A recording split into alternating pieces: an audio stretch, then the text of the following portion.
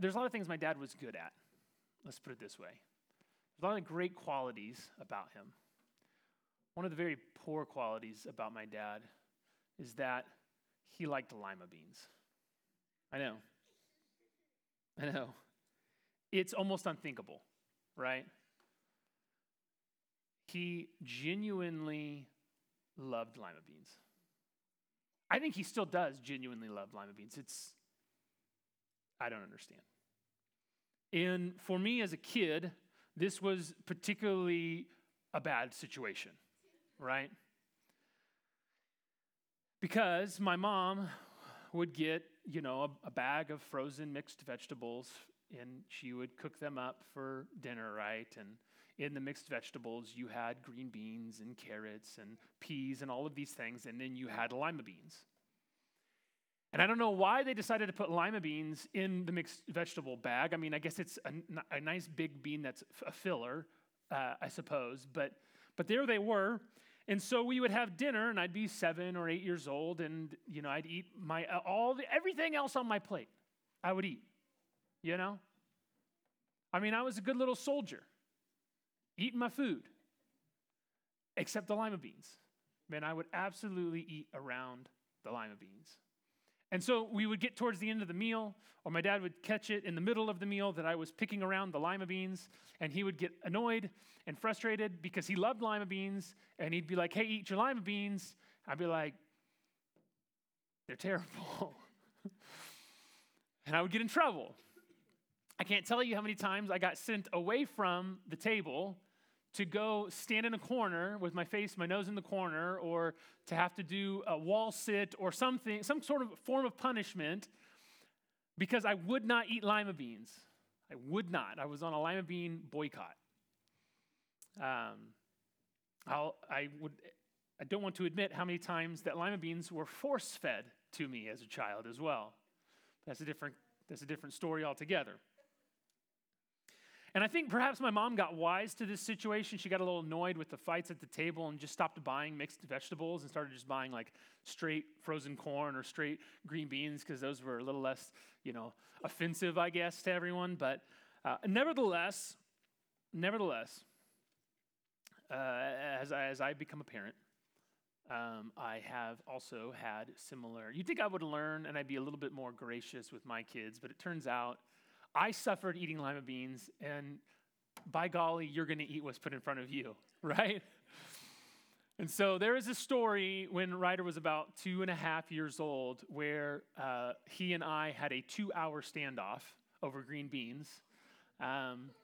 Legitimately, he was strapped into his little chair with the little table and stuff for 2 hours, and he and I were just like,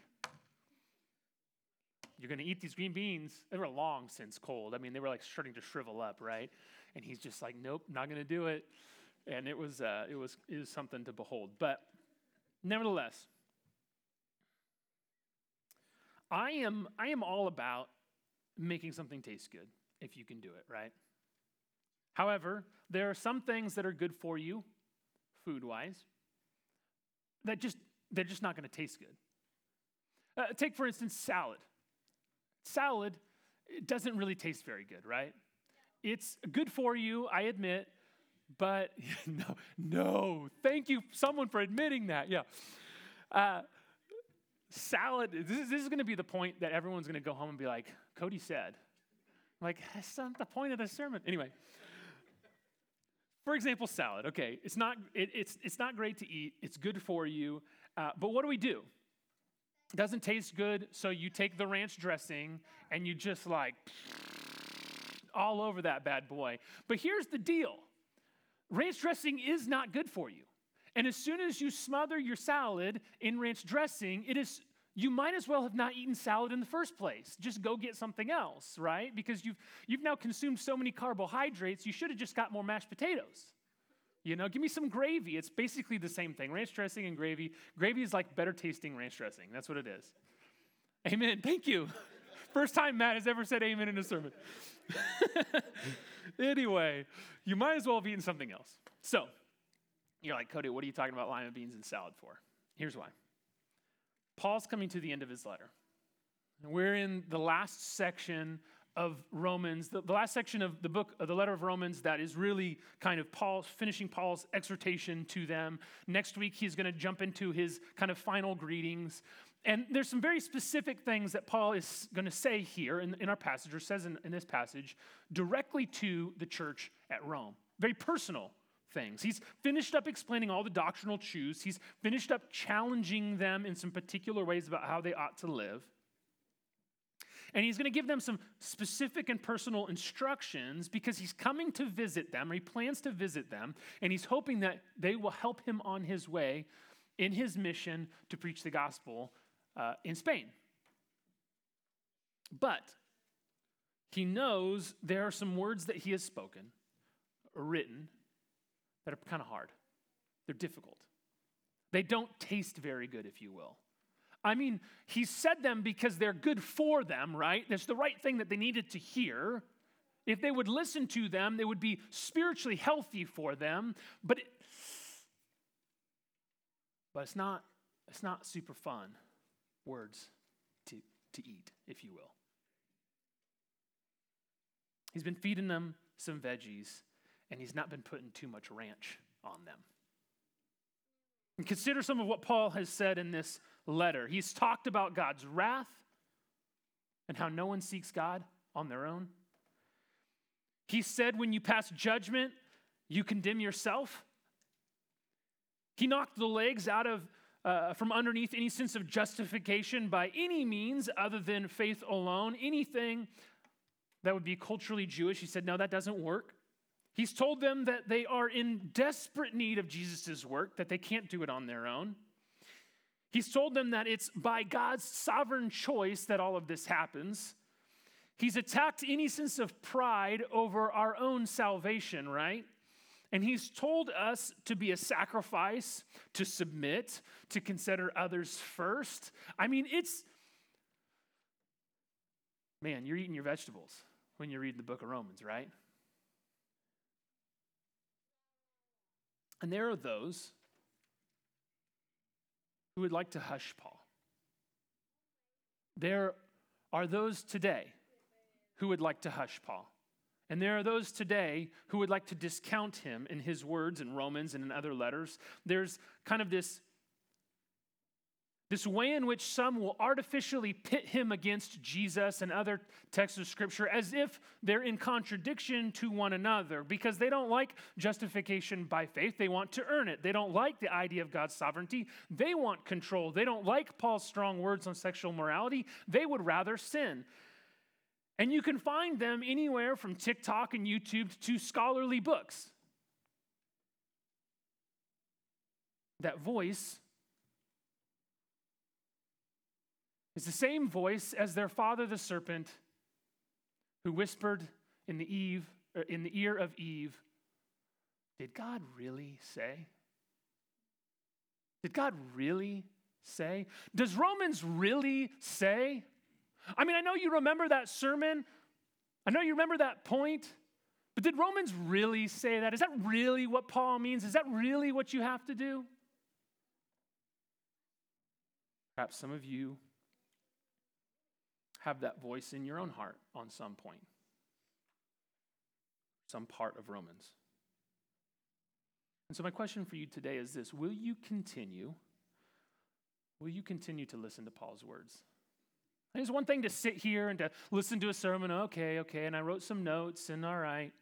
But will you really allow yourself to digest, to consume what God would have for you through Paul in the book of Romans? Will you continue to come back to it? Will you continue to remember the things that we've talked about and allow it to really infiltrate who you are in your life? Friends, I guess you are what you eat. Will you eat it? Will you eat it? I want to give you 5 reasons from this text why you should keep listening to Romans. 5 reasons why you should continue to study it, continue to remember it, continue to let it infect your life. Reason number 1, we all need reminded of the gospel. We all need reminded of the gospel.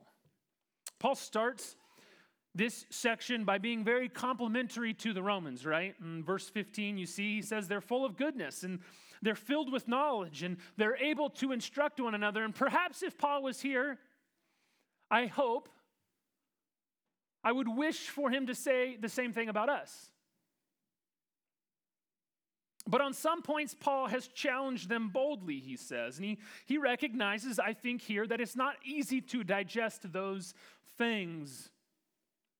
But it's also not completely out of left field, what he said. He says he's done it by way of reminder. Now, what does that mean? I mean, certainly the Romans couldn't have sat down and written such a theological treatise as the letter to Romans is, right? They could have been like, oh, yes, I know all these points, yeah.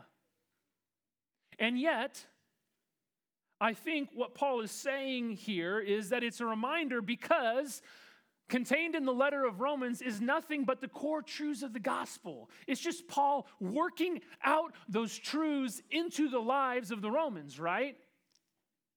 And if they had had time enough, because they can instruct one another, they would probably come up with the same conclusions. But Paul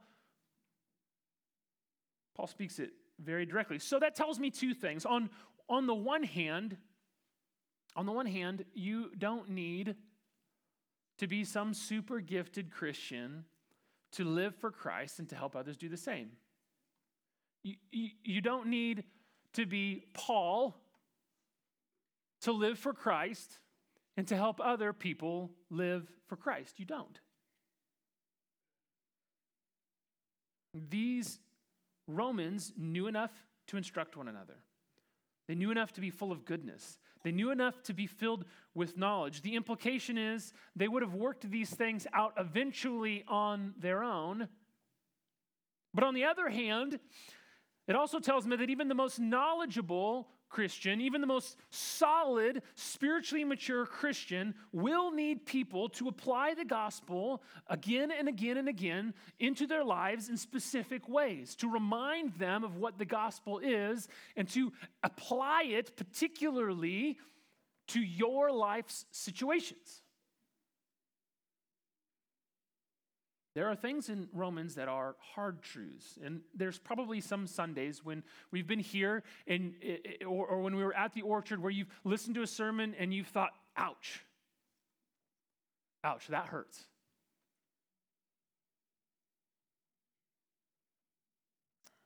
Maybe you've been tempted to cruise past those truths or those applications. Now, I'll apply these things. These are a little easier to digest.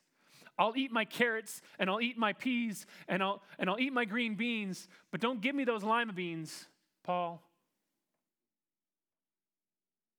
But I'd encourage you to go back to those things that are the hardest. Live there for a little bit. Reflect on those things. Allow them to digest, because I think that's what you need. Would you allow Romans to be able to instruct you? Last year, a little over a year ago, I was in a pretty rough spot as a pastor. I'll be honest, I was really discouraged, as many people were last year. Two things were really incredibly helpful to me. It was helpful to have a friend who walked through some particular books of the Bible with me. Said, hey, I want you to read these books of the Bible, and I want you to look at them and say, what here is instructing you on how you ought to be a pastor, on what being a good pastor looks like. And we walked through those texts, and it revealed to me the lies in my head, and it reminded me of what Scripture truly says. And there are some truths from that exercise that I was able to put down on a note card. And even today, multiple times a week, I pull that note card out and read it and remind myself, this is what a good pastor does. This is who a good pastor is, not that. But it was also helpful to me to get some very specific biblical counseling in particular areas. When you're Listen, when you're a pastor and you go to someone's house to do some, to counsel them, and you end up being the one who's crying uncontrollably, you got an issue you need to work out, right? And that was me. And so I was able to go and get some particular biblical counseling over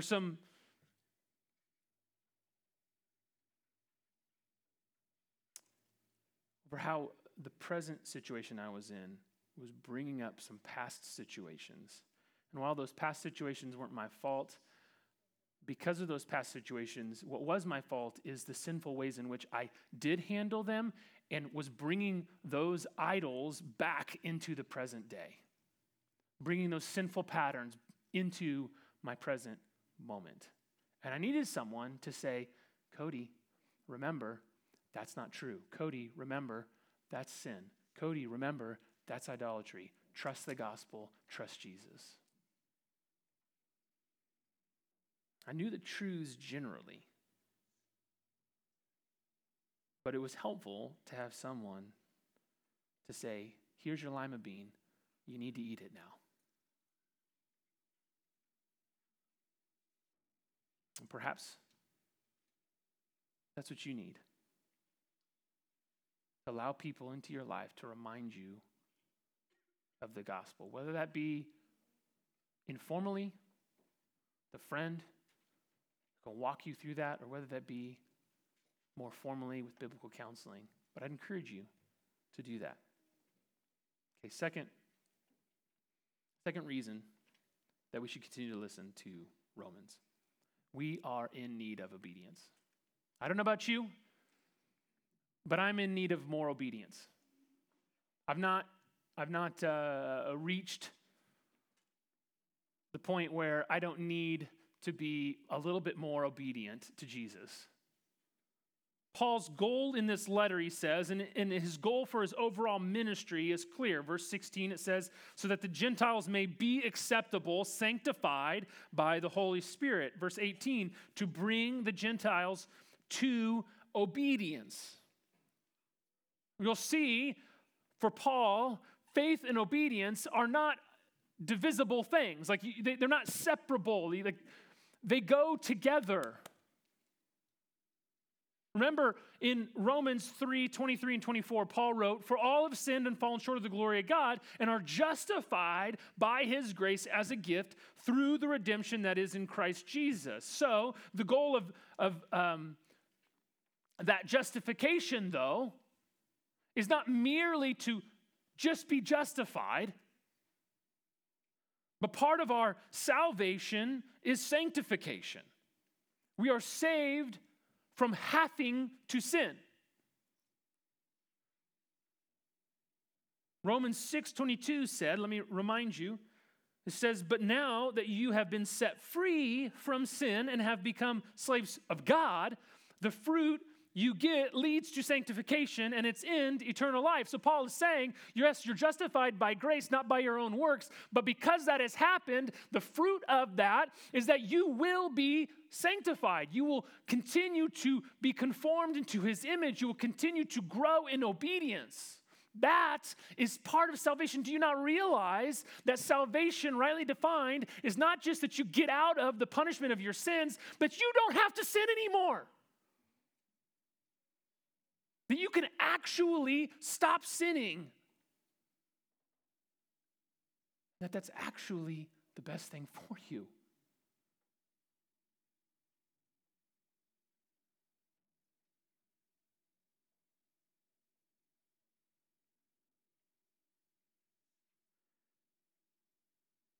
How important is it to keep that goal in your vision, right? Makes me think of a good coach. When I played basketball many moons ago, right? First couple weeks of practice were a lot of running. You had to get in shape. You've been out of shape. And so we've run in sprints. But a good coach, when you're running sprints, he continues to remind you That you're not running sprints just to run sprints, but you're running sprints because this is what is needed to become a championship team. When you're eating that salad without any ranch dressing, you're like, oh, this is horrible. Ugh. You need someone to remind you why you're doing that, right? And if the reason you read or you listen to Romans is only to have a better theological understanding or to prove some sort of theological system, then you're missing Paul's point for writing it. And those things can be true, and those things aren't necessarily bad, but you're missing Paul's point for his ministry. When you have a deeper understanding of God, and you have a deeper understanding of the truths of the gospel, along with a heart that's drawn into worship of him, Romans begins to have this tremendous potential to transform our lives as our minds are renewed. That not only are you a new person in Christ, but he is also remaking you, conforming you to his image. He is transforming you. What a wonderful thing. You need to listen to Romans because we all can use a little bit more obedience. We also need to listen to Romans because Christ works through his word. Christ works through his word. Look at where Paul gets his authority for doing ministry and for even writing this letter. He says in verse 15, because of the grace given me by God to be a minister of Christ Jesus, particularly to the Gentiles. Remember in chapter 1, verse 5, he wrote that God had made him an apostle to the Gentiles. In verse 16, it says that he sees himself as a priest, and his offering is saved and sanctified Gentiles, and his altar is the gospel itself. Now consider where he says he gets the power and the means for doing this. Verse 17 and 18, he takes pride in, or he glories in, the work of God, not in his own work, but the work of God. It's not Paul who accomplishes it, it's Christ who accomplishes it through him. Whatever has been accomplished, friends, through the sermons that have been preached through the book of Romans, whatever value that has given, whatever you've learned, whatever insight you've gained, whatever ways in which it has changed your life. It's not me. It's not Paul. It's Christ who accomplished that. It's Christ.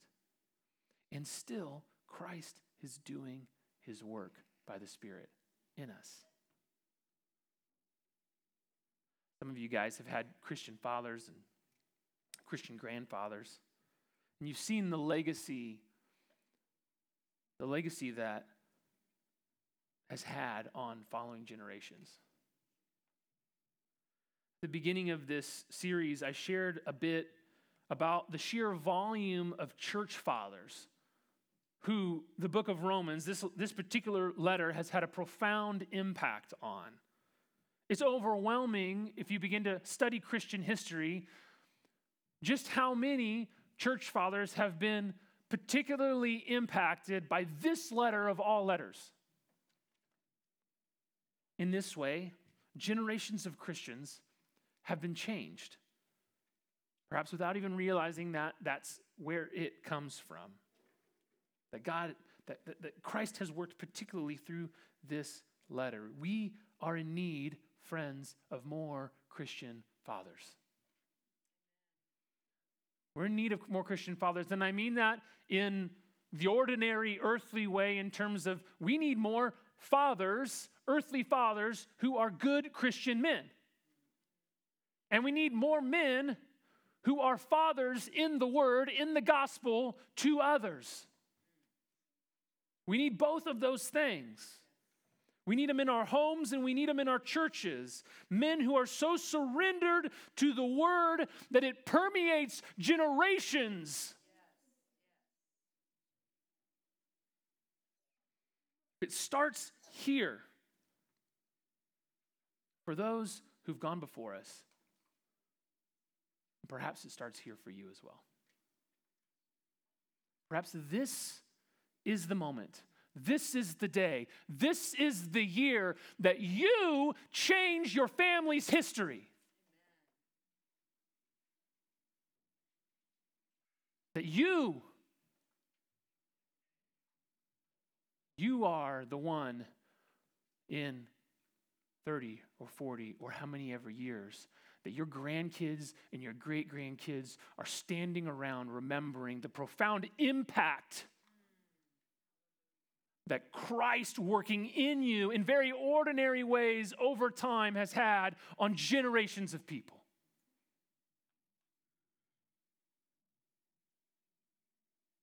I was reminded of that this week. I went to the visitation for Lisa White's father. You know Lisa and Jeff, and if you knew Bill at all, you know that generations in his own family were profoundly impacted, and generations of other men were impacted by just a very ordinary guy seeking to be obedient to Jesus. And God happened to give him 96 years to do it. I pray that God would raise up from this church many Bills. Another reason to listen to Romans is this. We have heard the gospel.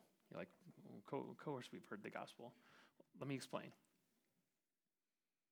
God gave Paul a unique mission in bringing the gospel initially to the Gentile world. No one else in history had this mission, and no one else in history will have this mission again. We know that because Paul here boldly quotes Isaiah 52:15 as him being the fulfillment of. Can you imagine writing a letter and saying, this passage in Scripture, I fulfill it. God fulfills this in me. That's what Paul does. We understand that Isaiah is talking about this servant, and he identifies him in this particular passage as him, and that servant is Jesus, the Messiah. And those who have never heard are the nations and kings in Isaiah 52, and they represent the Gentile nations. So Paul is saying that he did this work from Jerusalem all the way around to Illyricum. Not that it was a straight shot between them or that he hit every single town on the way, but he says more generally all around to. He has this strategy of going from region to region and hitting the major cities with the assumption that if he gets the gospel into this region, then the gospel will permeate that region for Christ. So Paul's unique ministry is to preach the gospel where it has never gone. And he's hit up all the regions around there, and he says, now I want to go to Spain because I know what I'm supposed to do. I know that I'm supposed to preach the gospel to Gentiles, and I know I'm supposed to preach the gospel where it hasn't been, and I've been everywhere here. So I need to go to a new place, and that place is Spain. And that's what he plans to do. And here's my point. Paul started a ball rolling that has resulted in us hearing the gospel when the majority of us will never get within 1,000 miles of Jerusalem, right? Halfway around the world, the ball that Paul started continues to roll. The proof is in the pudding. Why not then listen to Romans today when Paul's ministry 2,000 years is still rippling? Why not let it influence us and change us and adjust our thinking when it has done so for millennia? Consider, use another sports analogy, consider the quarterback or the pitcher who comes to a new team and the coach says, hey, we want to change your throwing motion. And the quarterback's like, this is my moneymaker. you're going to change my throwing motion, man. You're putting everything on the line. Now tell me, if that coach had coached multiple MVPs, that changes your opinion, right? If he's a nobody, you're like, no, you ain't touching my throwing motion. But if he's coached the MVP the last 3 years, you're like, okay, I'll listen to you. I'd like to be an MVP too. If you got someone saying, hey, eat this, don't eat that, and you're like, but I don't like that.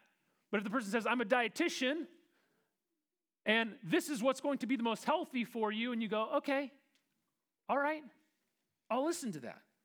Listen, proclaim, we were planted here in Bonner Springs.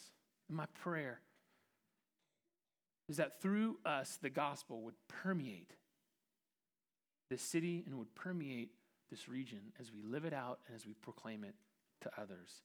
This is the power of God for salvation to all who believe. And that brings me to the last reason for listening to Romans. We get to participate in gospel ministry. We get to participate in the gospel ministry that Paul started. You get to participate in the same thing. Paul shifts in verse 23, and he's talking about his ministry, from talking about his ministry generally to talking about specifically what's going to happen next, and how the Romans can support him both materially and as well as in prayer. And the Romans are a big part of his plan, right? His purpose for preaching is to preach in new places, and he wants to go to Spain, and so he's hoping that he can stop in Rome, that they'll bring him in, welcome him in, and then that they'll send him on his way, materially supporting him so that he can get to Rome. And that's what they can give Paul.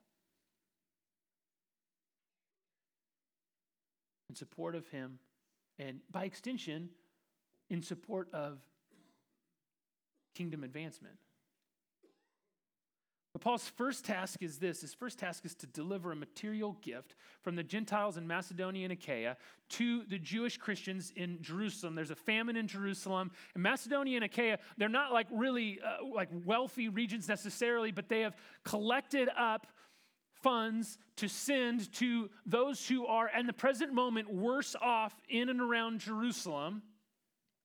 Even though they're Gentiles and these are Jews, and usually that wouldn't happen, but because they're both in Christ, that doesn't matter, and so they're giving to them. In fact, he says in verse 27, indeed they owe it to them, not in a legal sense like oh, you know, I borrowed $20 from you, and now I need to give you $20 back or something, but in a moral sense.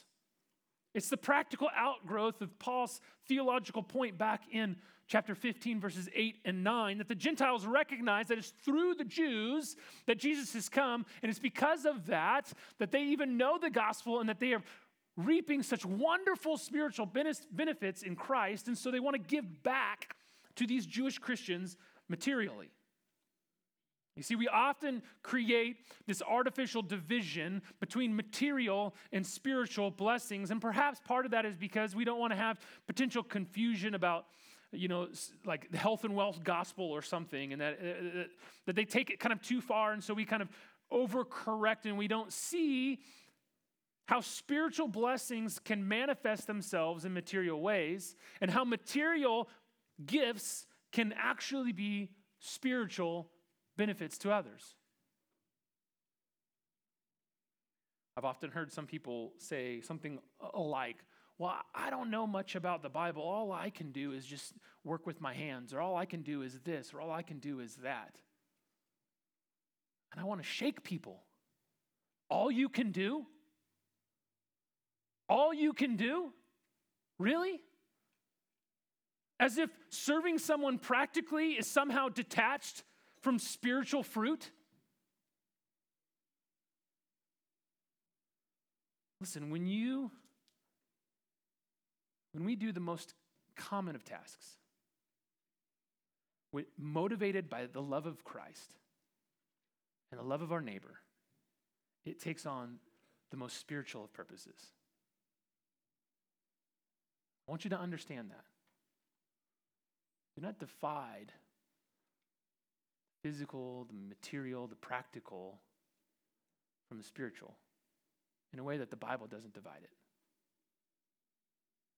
Paul places this example in front of them of these Gentile Christians there and him kind of taking this to the Jewish Christians.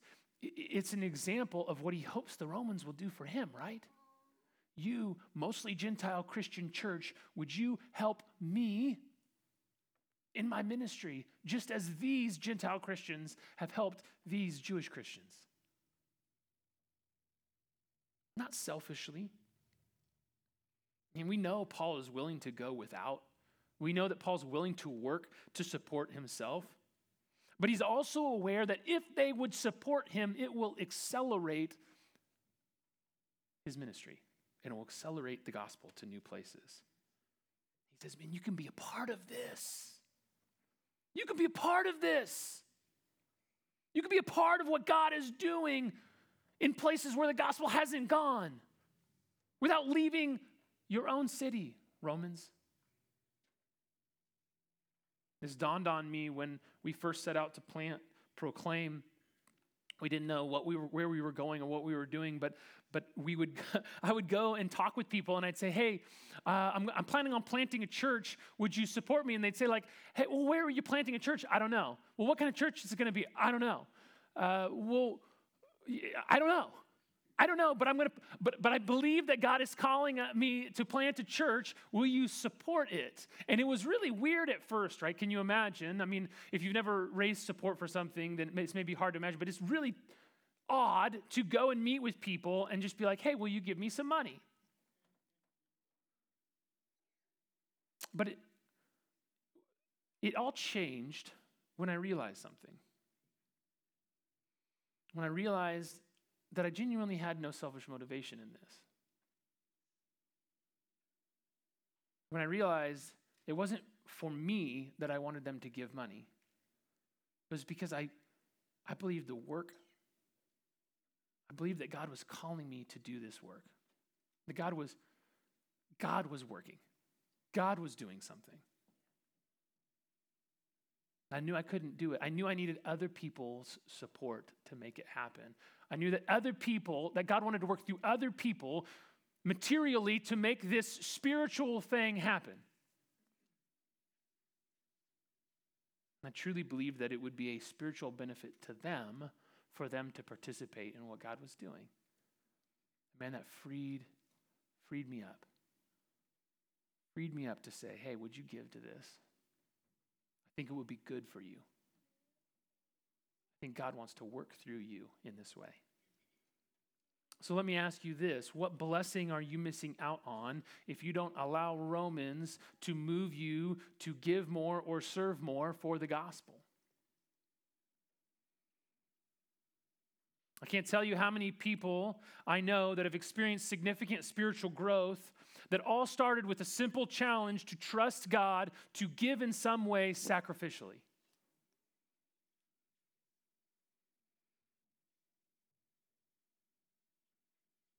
What are you missing out on because you're not willing to give sacrificially to what God's doing? And there's another side to this. Paul, in his last few verses, he asks them to strive with him in prayer. What should they pray for? Well, he says to pray for Paul's protection and his effectiveness in ministry and even his personal joy and refreshment, right? Now, we're not going to pray for Paul. He's been dead a minute, so that wouldn't make sense. But there are a lot of people that you know who are doing ministry here and around the world that God may be calling you to strive together with them in prayer. Are you striving together with us as a church in prayer for God to use Proclaim to reach this city and this community? Are you praying for protection and effectiveness and joy and refreshment in Christ? When we pray like this, we are striving for the sake of the gospel. When we pray with and for those who carry the gospel message that the book of Romans represents, we are linking arms with them We are linking arms across space and time with all the believers from all the generations who've done the very same thing. Do you get that?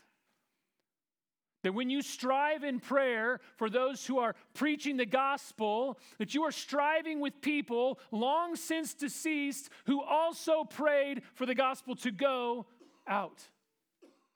Imagine the believers who were in this building decades ago praying that God would do a work in this city. Perhaps that work is still yet to come.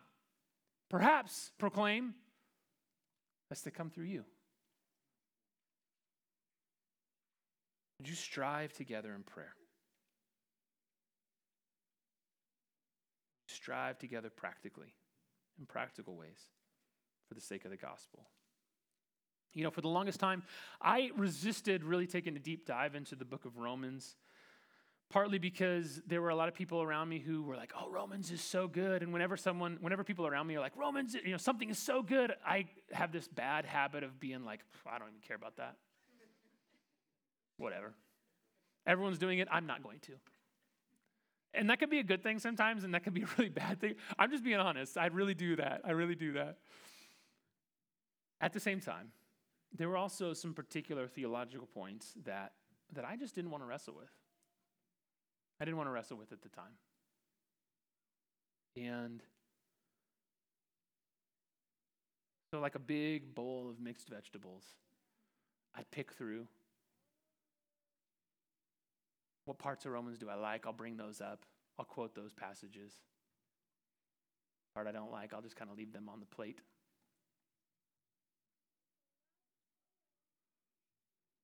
I wonder how many riches I lived without for years because I was resistant to come to this letter with a heart and mind open to whatever God would want to say through it. I wonder what kind of riches I missed out on, what kind of opportunities I missed to speak truth into someone's life because I was unwilling to take a big spoonful of Romans and just digest it.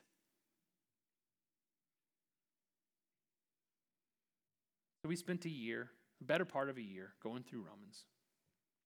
We got 2 weeks left. What long-term impact will it have on Proclaim? What long-term impact will it have on us, on you? How will you participate in gospel ministry differently? How will you be obedient more? How will you understand God better?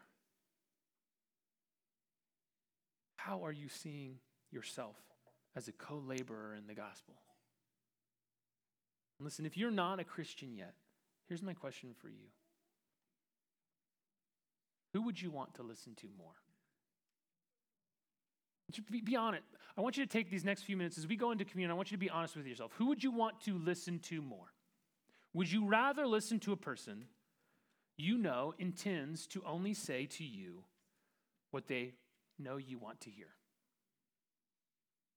Or would you rather listen to a person who will lovingly and truthfully speak both what is nice and what is hard? Who will feed you what you like and also your vegetables with it? Because they genuinely believe it's what's best for you. Which is it going to be? Which is it going to be for you?